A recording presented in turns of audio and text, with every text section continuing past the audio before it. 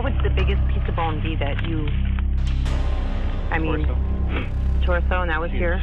Kelly Cochran, the woman in handcuffs, is leading Iron River, Michigan Police Chief Laura Frizzo to a breakthrough, and all of it is captured on her body cam. She's saying everything was here.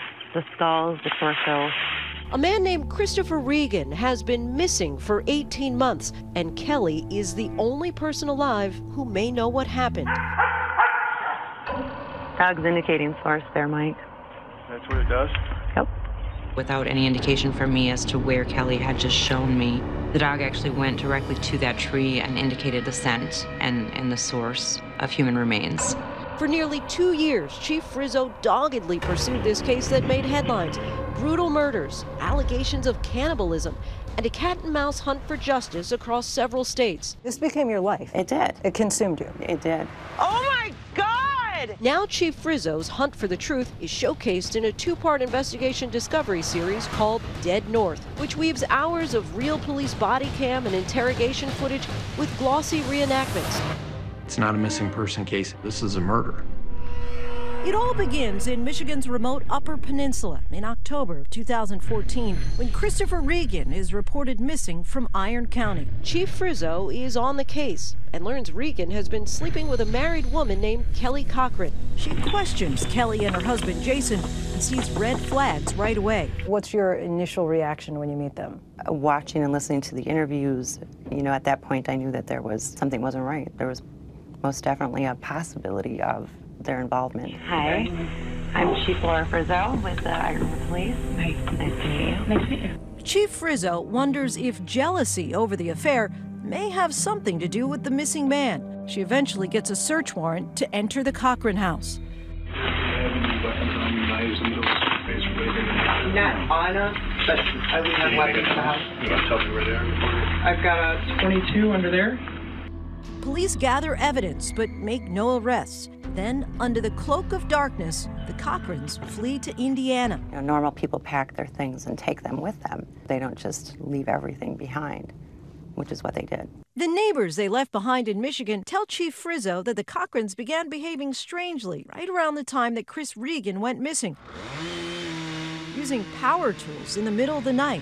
Sanding away. Just sanding. Reciprocating saw. The one with the real long blade goes back and forth.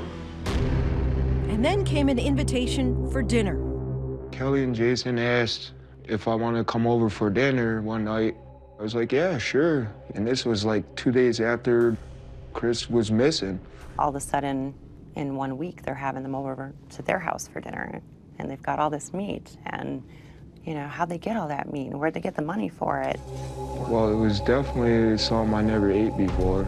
It was like a transparent kind of like meat, like a lobster or shrimp. We were always wondering about that. What if they were that kind of people and actually did kill a guy and then butchered him up and had us over for dinner? I believe we ate him.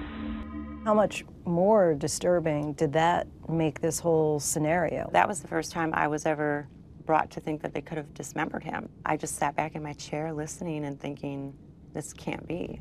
While Michigan authorities struggle to make headway in Chris Regan's disappearance, across state lines in Indiana, authorities receive a phone call that sparks their own investigation. Wake County 911. Again, Kelly Cochran is at the center of it. She calls 911. It's about her husband, Jason. His face is like, well, he's breathing barely. I don't know what's wrong. He's throwing up, he's sweating. Jason Cochran ends up dying. I kept thinking that something was going to happen. Either, he's going to kill her and kill himself, or I just kept thinking someone's going to end up dead. And it happened. The autopsy report rules Jason's death a homicide. Toxicology showed a large amount of heroin in his body, but he had been suffocated before an overdose could kill him. How you doing? Now that signs point toward Kelly being involved in her husband's death, Hobart, Indiana detective Jeremy Ogden sees an opportunity to get Kelly talking. You could help with things to do with that as a witness, not a suspect. And he hopes this case will lead to answers about what happened to Chris Regan, too. I wanted all the pieces of the puzzle to come together, and I knew from the beginning that The only way to solve both of these murders was to get her to admit what happened to Chris Reagan and disclose the location of Chris Reagan.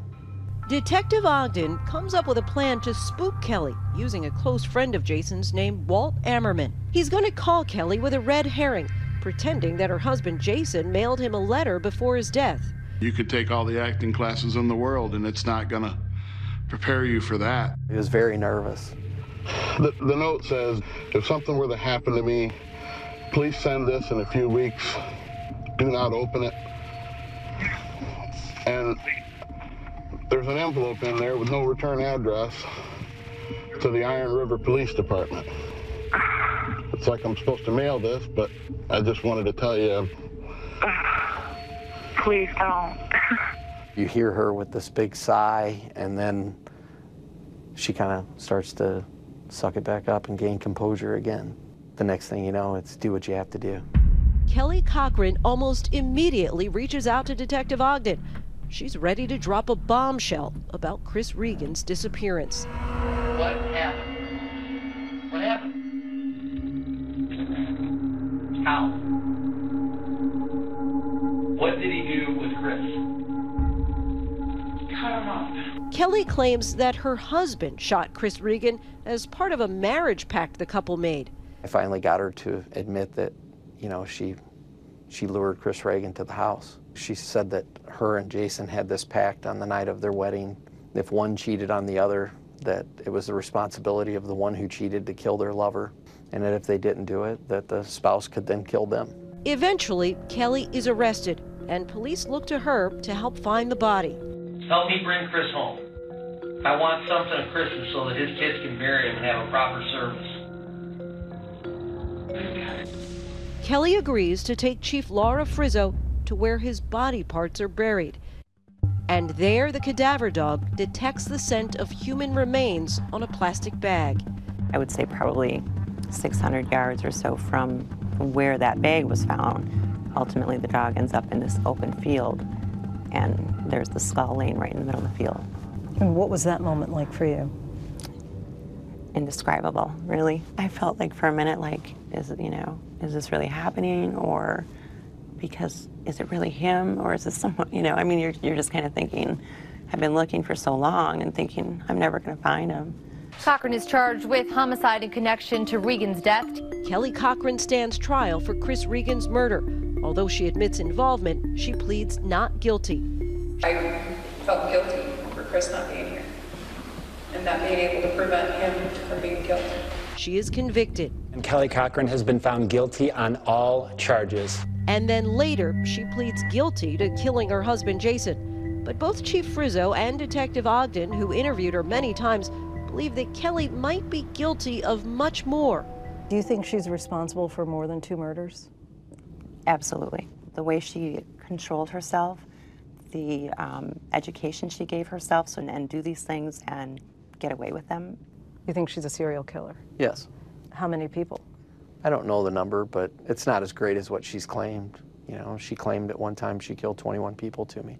Kelly Cochran is now serving a life sentence. Jail for life? Forever. How do you feel about that? I'm very glad that she's there, and I mean, there's others like her out there, but at least she can't hurt anyone else. For Nightline, I'm Lindsay Davis in New York. Hi everyone, George Stephanopoulos here. Thanks for checking out the ABC News YouTube channel. If you'd like to get more videos, show highlights, and watch live event coverage, click on the right over here to subscribe to our channel, and don't forget to download the ABC News app for breaking news alerts. Thanks for watching.